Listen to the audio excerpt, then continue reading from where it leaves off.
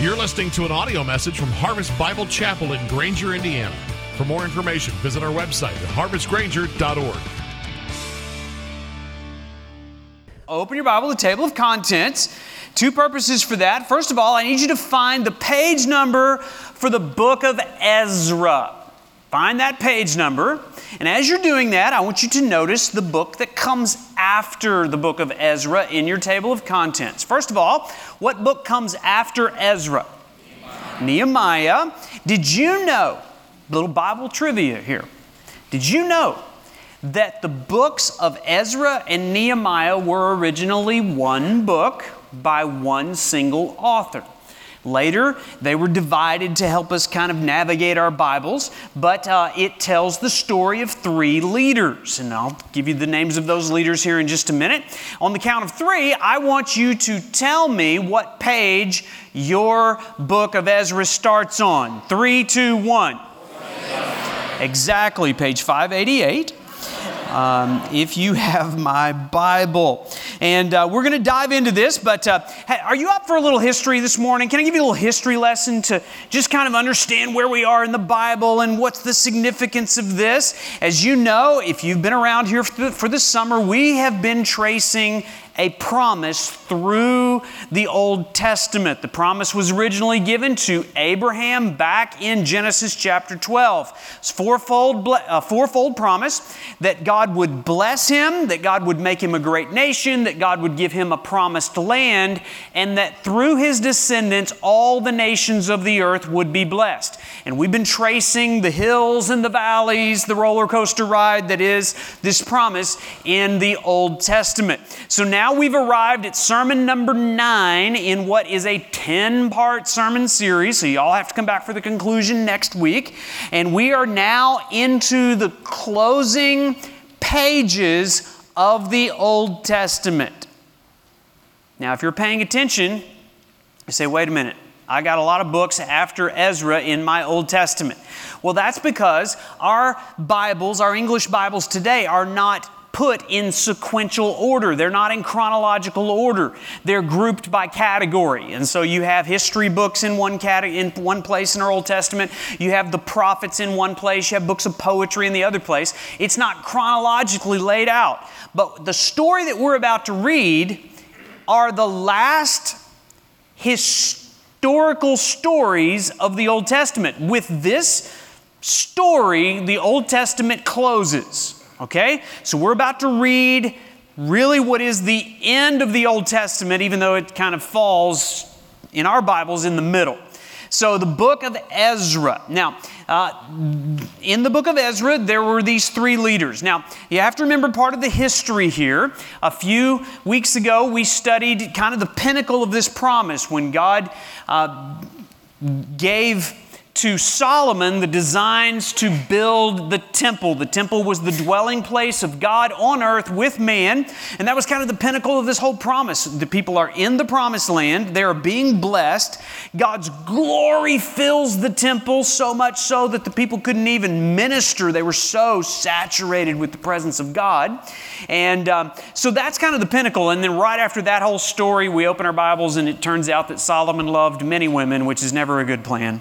And it all starts to tank and we start spiraling out of control and the kings get worse and worse. Last week we looked at how God raised up a prophet, Elijah, to remind the king of the promise, and there was kind of this little mini revival there, but then it just kind of continued to spiral out of control until this epic thing happened. We know that the kingdom was divided north and south. Now, so because that's so significant, I don't want you to forget it. We're going to imagine this morning, okay, just imagine if somebody divided Harvest Bible Chapel. Everybody say, who would do such a thing? This would be a terrible thing. Now, we are all about church planting. We are not about church splitting, okay? We're not going to let that happen. But just so that you can understand the significance of what happened, I'm going to divide Harvest Bible Chapel here right now. We're going to put an imaginary line right down the middle. I realize I'm actually going to divide husband and wife. I saw that right there. It's like, this is a horrible thing. But we're going to do that. I want the northern kingdom over here. I want the northern kingdom to stand up. The northern kingdom stand up. Now, if you remember, if you've been following along, you guys have a king. Who was the first king of the northern kingdom? Anybody know? Anybody know? Jeroboam, that's right. You were all taking notes on that day. Jeroboam, and then there were successive kings, and it just got worse and worse and worse. So guess what happened to the northern kingdom? You guys are going to love this. The southern kingdom. Guess what happened to the northern kingdom? You were conquered. You were annihilated. You see, what happened was the Assyrians invaded the 10 northern tribes. The northern kingdom was conquered in the year 722 BC. 722 years before Jesus showed up, the Assyrians conquered the northern kingdom and wiped them out. You're all wiped out. Sit down. All right? Now, the southern kingdom, stand up. Southern kingdom, you comprise 2 tribes, Judah and Benjamin, but Benjamin was so small, they didn't even mention it. They called you Judah. And Jerusalem was on your side. You guys had the advantage, okay? And so you guys lasted a little longer, but it still didn't go well for you. You rebelled and you got into idol worship too. And so God sent His judgment, and you guys were wiped out too by the Babylonians, also known as the Chaldeans, and you guys were wiped out in the year 586 BC, 586 years before Christ. You guys are conquered. However, not all of you die. Good news or bad news? Not all of you die. A few of you are captured and taken back to Babylon, okay? So I need everybody here but like 10 people sit down. It's like, am I part of the 12? Yeah. So here are the entrepreneurs in the group, all right? Like, I'm not dead. I'm going to survive this thing. That's great. You guys are going to survive a nuclear holocaust. You guys can sit down. That was awesome. All right, so those guys were taken into exile. You remember the book of Daniel? If you know your Old Testament, Daniel, we have famous guys that were taken into exile. What were their names? You had Shadrach, Meshach, and Abednego, and Daniel. So these guys are taken back into Babylon, and they are tempted to be absorbed or assimilated into Babylonian culture and worshiping Babylonian gods. But the reason why Shadrach, Meshach, and Abednego are famous is because they refuse to be assimilated. You're not going to eat us. You're not going to absorb us. We're going to stand true to our God. We're not going to eat the king's meat. Remember that whole story? So there are these few that are led captive, which is good news. That means the promise is still alive. Just when you thought the promise was dead, God preserves a few, a remnant, living in Babylon. Now, let me show you how bad it was. All right, have you got your Bible open to Ezra? I want you to flip back one page. Flip back one page. Now you are in the book of 2 Chronicles. You are in chapter 36, and I want to show you how bad it was when the Lord sent His judgment. Look in verse 15.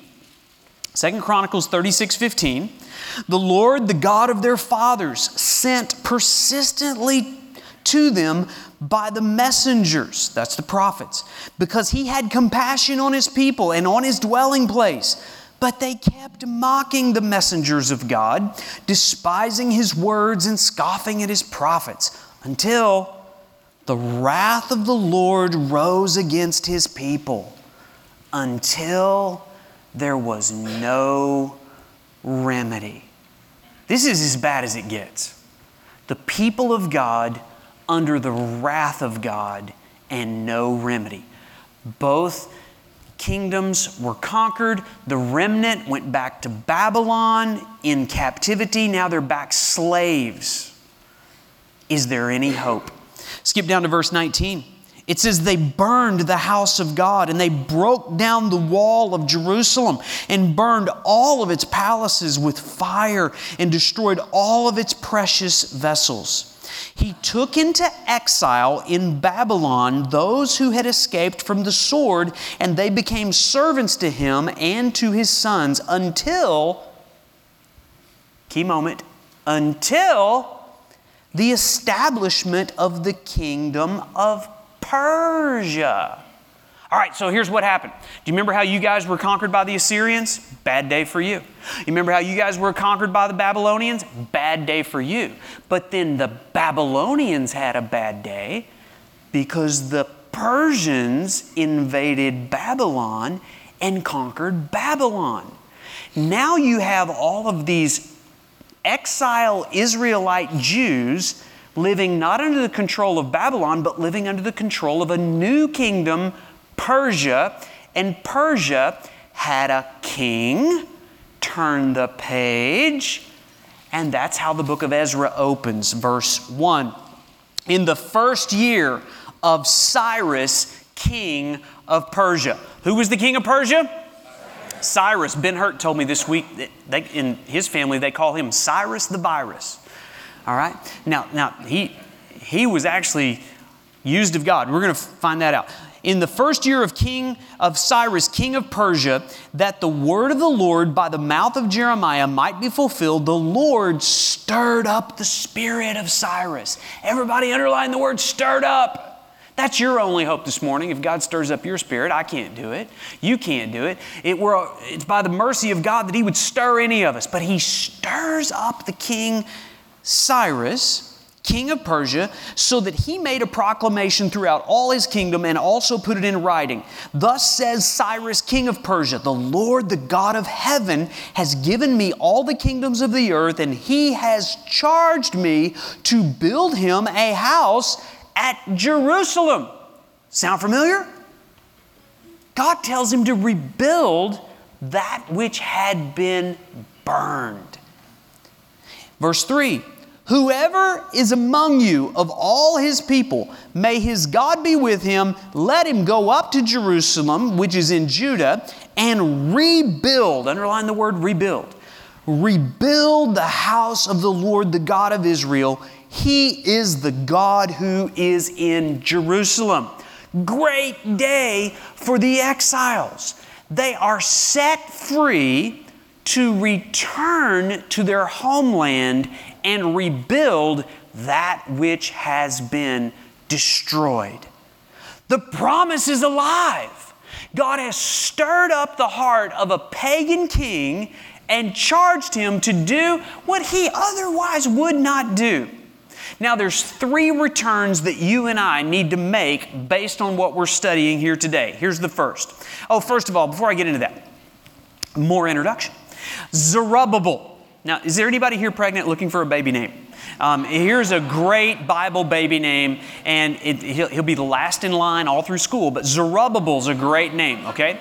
Now, I told you that the books of Ezra and Nehemiah originally were one book. It tells a threefold story of 3 leaders that led the people to return and rebuild. So here's what was rebuilt. First of all, Zerubbabel returns, one of these exiles, he returns to Jerusalem, and the first thing he does is he rebuilds the temple.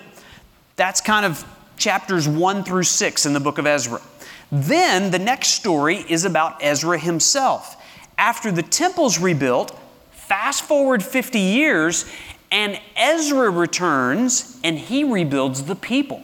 He starts teaching them the Bible. He starts exposing them to God's will and God's ways. And there's kind of a mini revival that takes place under Ezra's ministry. The third leader is actually the most famous of all. Apparently he needed his own book, and so they divided the books, and we call him Nehemiah. Nehemiah returns to rebuild the wall. And so you have this threefold reconstruction that happens as a part of God stirring up the king, returning the people, and rebuilding that which has been broken down. So for you and I here this morning, thousands of years removed from that, what does the Lord want us to learn? Well, the first thing is this: when you are set free, return to your home. When you are set free, return to your home. Now listen, our hope is not in a political leader. Do you understand how crazy people get during election cycles? And we're always looking to the next leader, and we have prayer meetings, and we pray that God would just raise up a leader that's better than the last leader, that would be favorable toward God's ways and treat the people of God nicer than the previous leader, and then we get all disappointed when that leader turns out not to be any better than the previous one. You know that cycle we go through every 4 years? Listen, do you understand our hope is not in God? God is not limited or advantaged in any way by who is in political office. If you are under any kind of oppressive leader, I know that for teenagers you all just thought of your mom and dad, or if you are under some political leader, or maybe your boss doesn't treat you kindly, do you understand the hope that is in this story? God used a pagan king to get his people back to where they belonged. And I don't know what your parents are like. When I was a teenager, I thought my parents were crazy. And the reason I did is because I got saved and they didn't.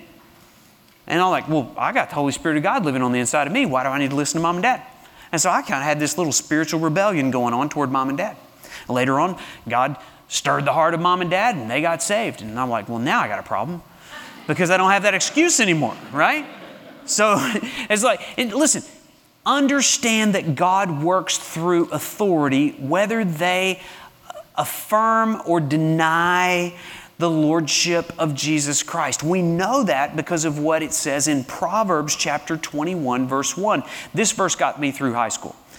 The king's heart is a stream of water in the hand of the Lord, and He turns it wherever He will. I spent the last couple of days repairing my broken sprinkler system in my yard. I had a hose that was busted and had to get in there and dig it up and everything. But when you get it all working right and you turn it on, there's this wonderful sense of sovereignty. You step back and you watch these sprinklers just move where they're supposed to go. And then they get to the boundary and they move back to where they're supposed to go. Or maybe you've got a garden and you string a hose and you're like, I got to water this flower over here. And that one's watered. And now you just walk right over here. Does it take you a whole lot of effort just to move the hose to where it needs to go? Do you understand the verse? The king's heart is a stream of water in the hand of the Lord. And He can turn it wherever He wants it to go. If God wants something watered over here, He can do that. If God wants something to change over here, He can do that. And that's what God did for the people of Israel. He stirred the heart of King Cyrus to move the people wherever he wanted them to go. Now, can you imagine what it was like living as an exile in Babylon? Let me just think about this for a minute. I'm sure every morning those guys woke up and thought, these people are not my people. That food is not my food. These people are not even speaking the language that I speak. And the values here are not the values of my home. And the gods here are not the God that I worship. And they had to battle every day as an exile. Do you ever feel like an exile? Do you ever feel like this world is not your home? Listen, if you do feel comfortable in this world, it's probably an evidence that you're actually not a Christian. Because if you think these people are just like me and the values of this world are my values, then you need better values. You need a new homeland. Because I don't know about you, but I get homesick. Anybody get homesick around here? Because we are exiles. And the greatest temptation you and I will face is to be absorbed and assimilated into a world to which we do not belong. I am on a mission to keep Christianity weird. I do not want to be assimilated or normalized.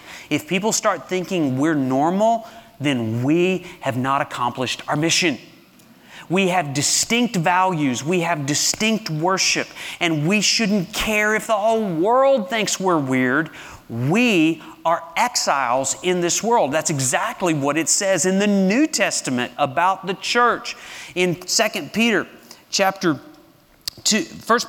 1 verse 11 says this, Beloved, I urge you as sojourners and exiles. You're in exile. So abstain from the passions of the flesh which wage war against your soul.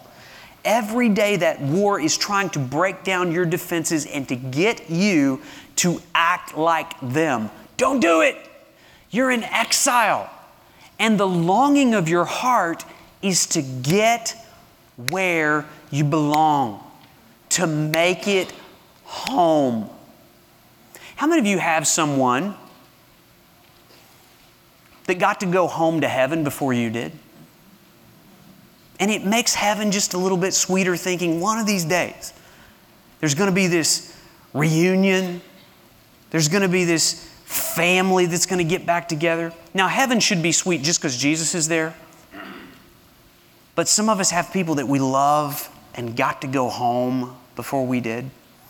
I got a call on Friday, as many of you know, from Bob Hogarth, and found out that his beloved wife, Donna, one of the most beloved women in our church, got to go home on Friday.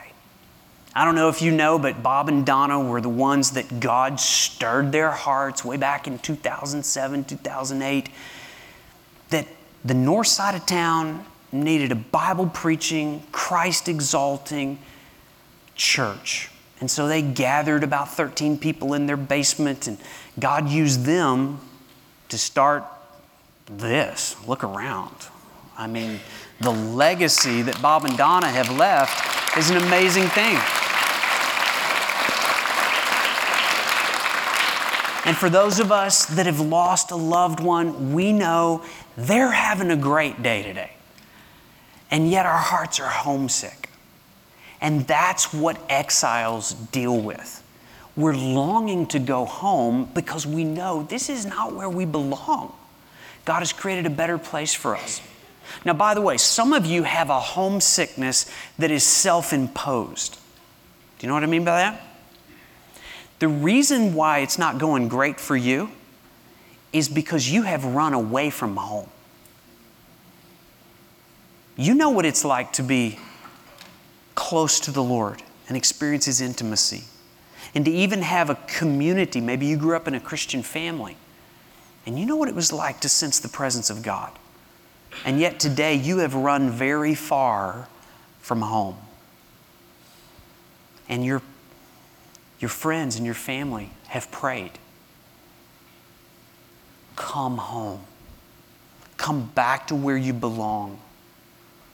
You don't have to live captured in a land and be a slave to the passions of your flesh. You can win that war. Just come home. God has done everything necessary to set you free. Christ's death on that cross has opened the door. The King has said, you can go home. You know what? I don't think all of the Jews in Babylon left Babylon. Some of them said, we like it here. It's more comfortable. We're popular. That's hard work going over there to Jerusalem, rebuild all that stuff. But the ones who had a heart for God went home. When God sets you free, go home. Here's the second thing. When you feel like a remnant, return to your hope. Now, we're just going to kind of surf through Ezra here. I want you to skip over to chapter 9. And chapter 9 begins to tell us the story of how Ezra was rebuilding the people. And part of that process was painful for Ezra because the people didn't fully embrace the commands of the Lord. And so it breaks Ezra's heart. Look in verse 1. After these things had been done, the officials approached me and said, the people of Israel and the priests and the Levites have not separated themselves from the peoples of the lands with their abominations. And so, again, the people weren't living distinct lives. They were being absorbed by the people around them. So much so, do you know what happened? The girls in the Israelite youth group started marrying the guys in the Canaanite youth group. That's what verse 2 is about. For they have taken some of their daughters to be wives for themselves and for their sons, so that the holy race, underline that word, holy race, the holy race has mixed itself with the peoples of the lands. And in this faithlessness, the hand of the officials and the chief men has been foremost. Do you see where it says holy race? It's a good time just to kind of think about race in our culture. To understand that this story isn't not about interracial marriage. God doesn't forbid interracial marriage. God forbids interfaith marriage. The problem was not that they were mixing races, it's that they were mixing worship. And God says that's the problem. And so in our culture, we need to understand that we who believe in Jesus are a holy race. No matter what your skin color, your language, or where your ethnicity or your geographical background is from, it's not about the color of your skin. It's about the condition of your heart. Does your heart long for holiness? And if it does, we together are a holy race. And understanding, if you have racial bias, racial hatred, if you think that somehow your race is superior to somebody else, or your race is entitled because somebody else was mean to a race in the past, listen, understand this. We only have one race. All of us are descendants from Adam and Eve. And in God's creativity and in God's diversity, He has stamped onto the heart of every person, even believer or unbeliever, dignity, value, significance, and worth. The image of God is stamped into the human soul, no matter how far that human soul has run from God. And we, as the collective body of Christ, are a holy race. Not with geopolitical boundaries, but with spiritual boundaries. Those of us who have the deposit of righteousness and holiness deposited in us connect very easily with people who have that same deposit. And yet we need to understand that we have to be the leading edge to help people understand it's about the heart. It's about the holiness, not about the externals. And so we are a holy race, and we have to be careful to protect and guard our hearts from idolatrous worship. Skip down to verse 4. Ezra's praying. Ezra's giving a commentary.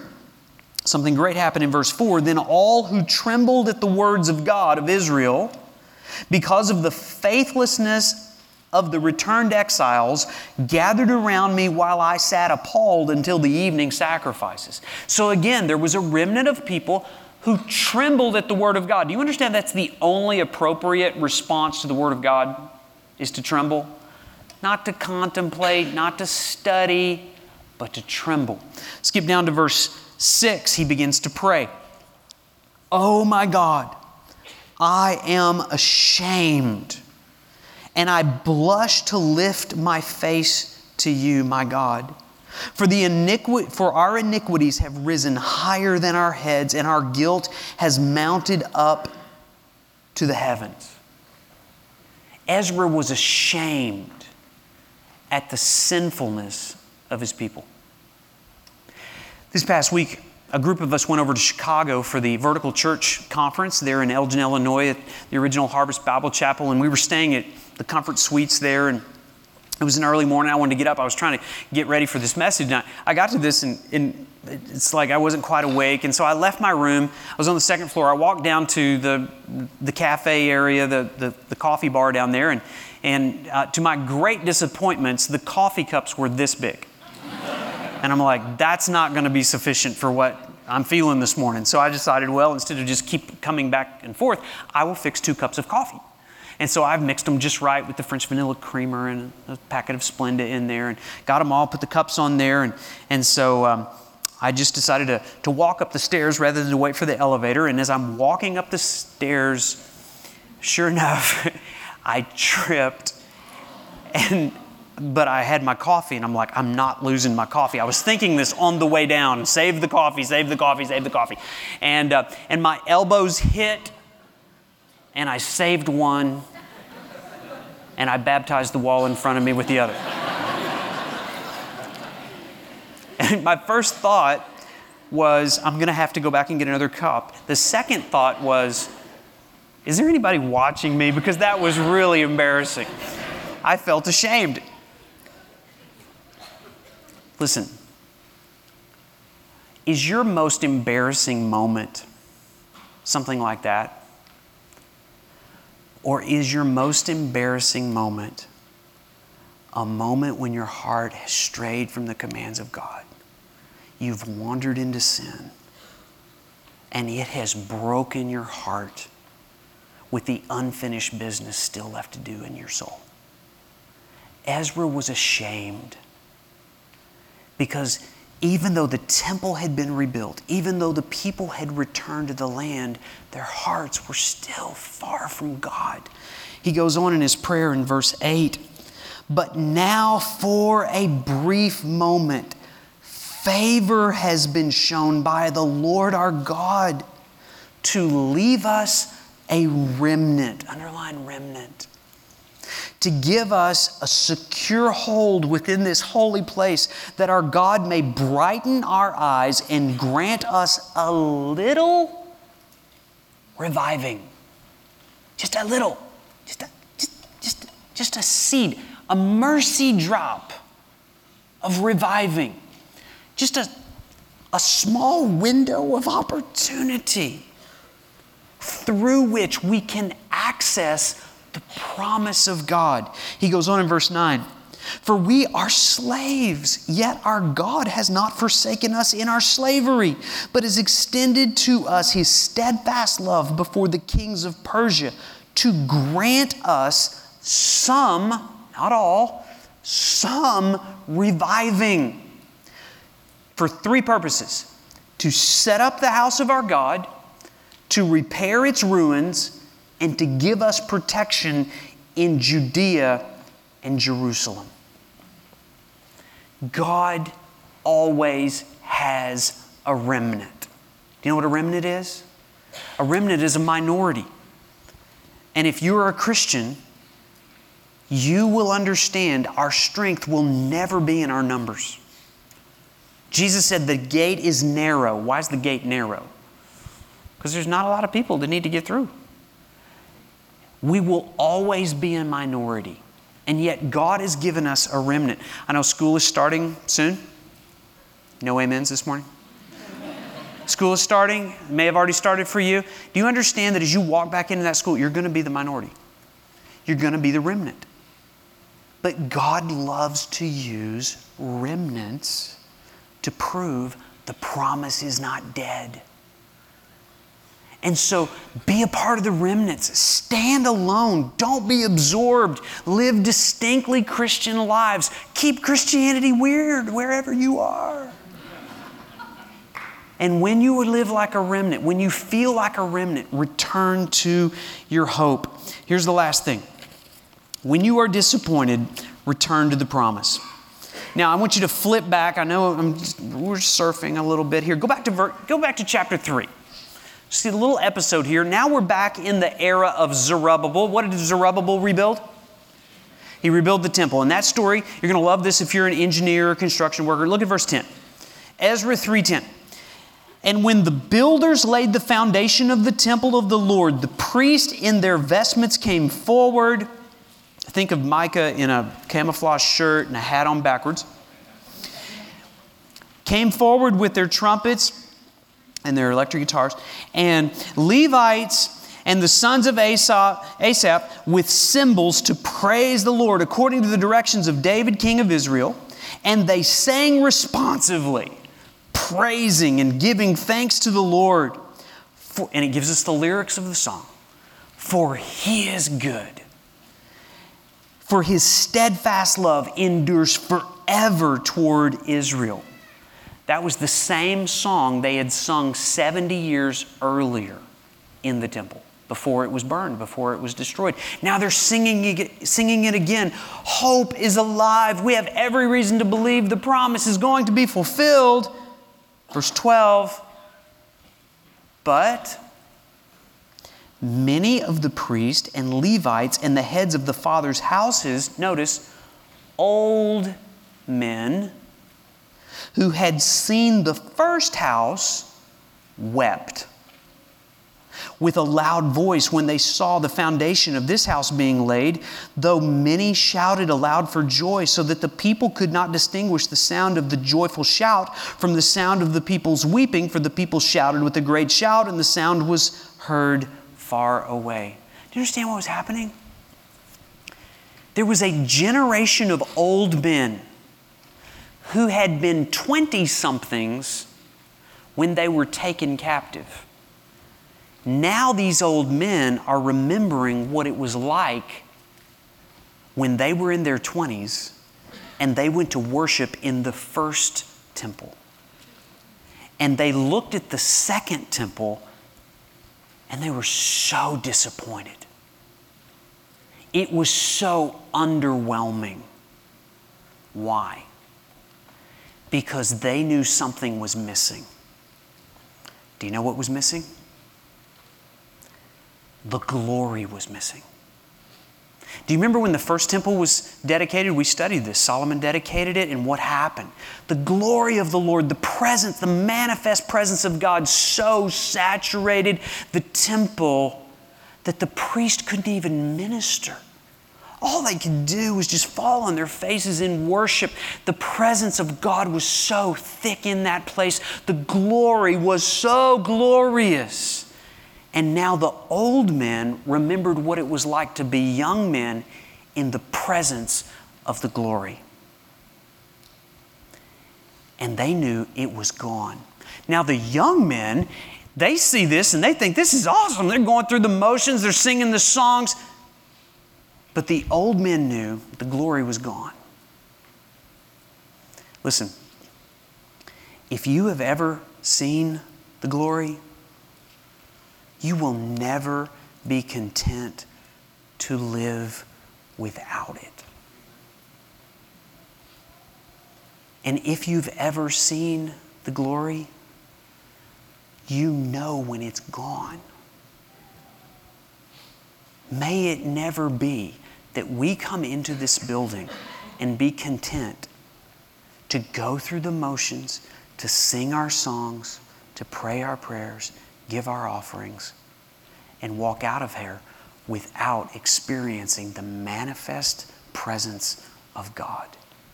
The old men were disappointed. And this whole story ends so strangely. Now remember, we are reading the last stories of the Old Testament. The book starts out with so much hope. The people return. Zerubbabel rebuilds the temple. But what do we find?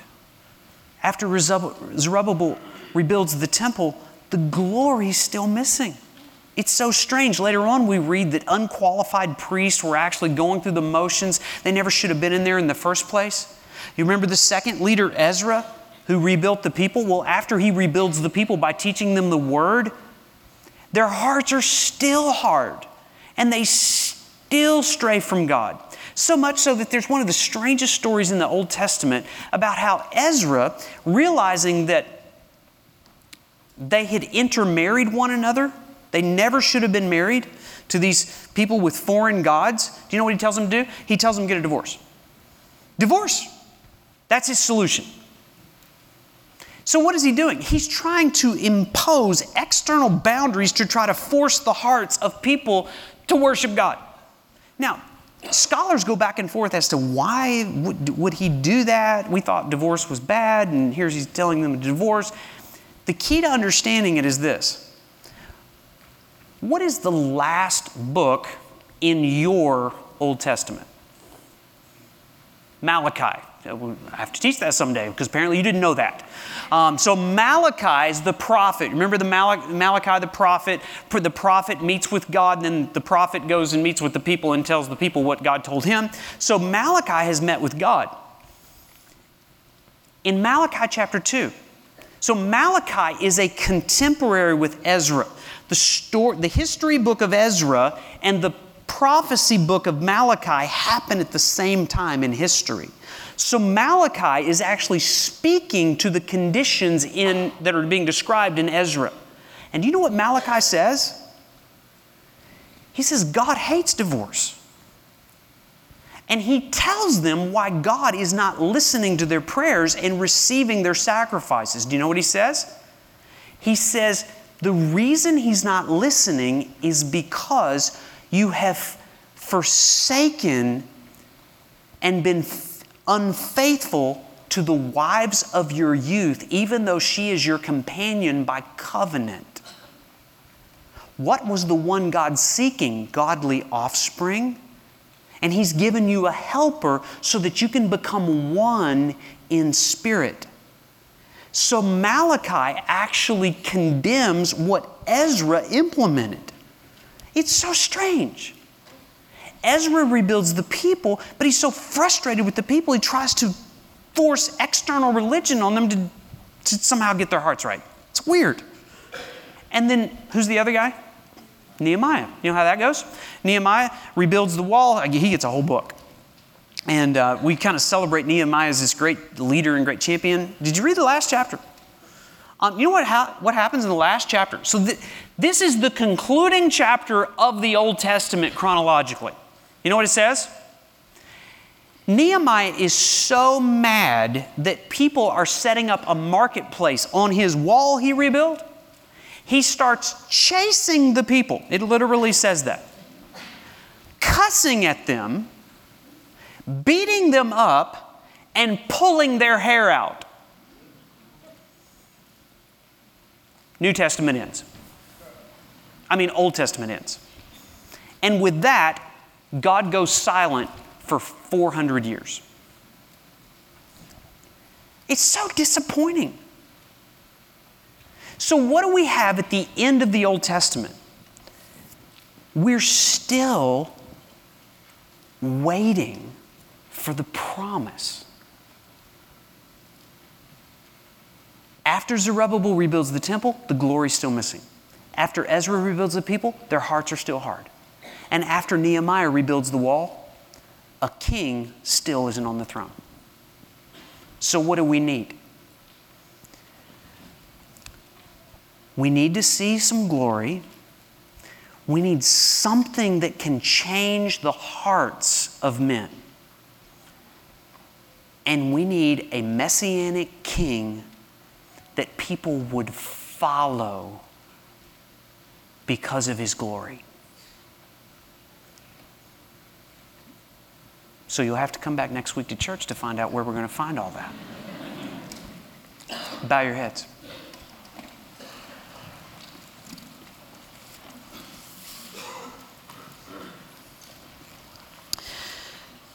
Can I ask you, have you strayed away from home? Have you run away? You want to come back home? Why don't you tell him that right now?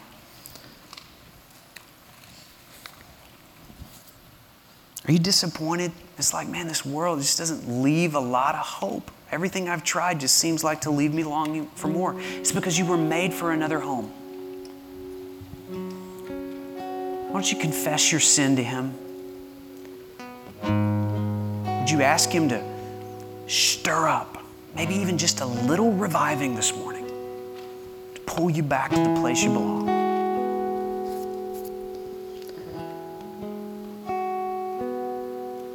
Lord, today, thank you that you have a remnant of people whose hearts are bent towards you. Thank you for the favor that even as we look around to a full church building, we know that we're still a remnant. And God, would you preserve the deposit of faith that you put within each one of us? I pray that we would leave out of here committed to live distinct lives, refusing to be absorbed by this world. And God, put within us a hope for a king, a better king, more glory, and hearts that are bent towards you. We pray in Jesus' name. Amen. Would you stand together? Let's sing our response.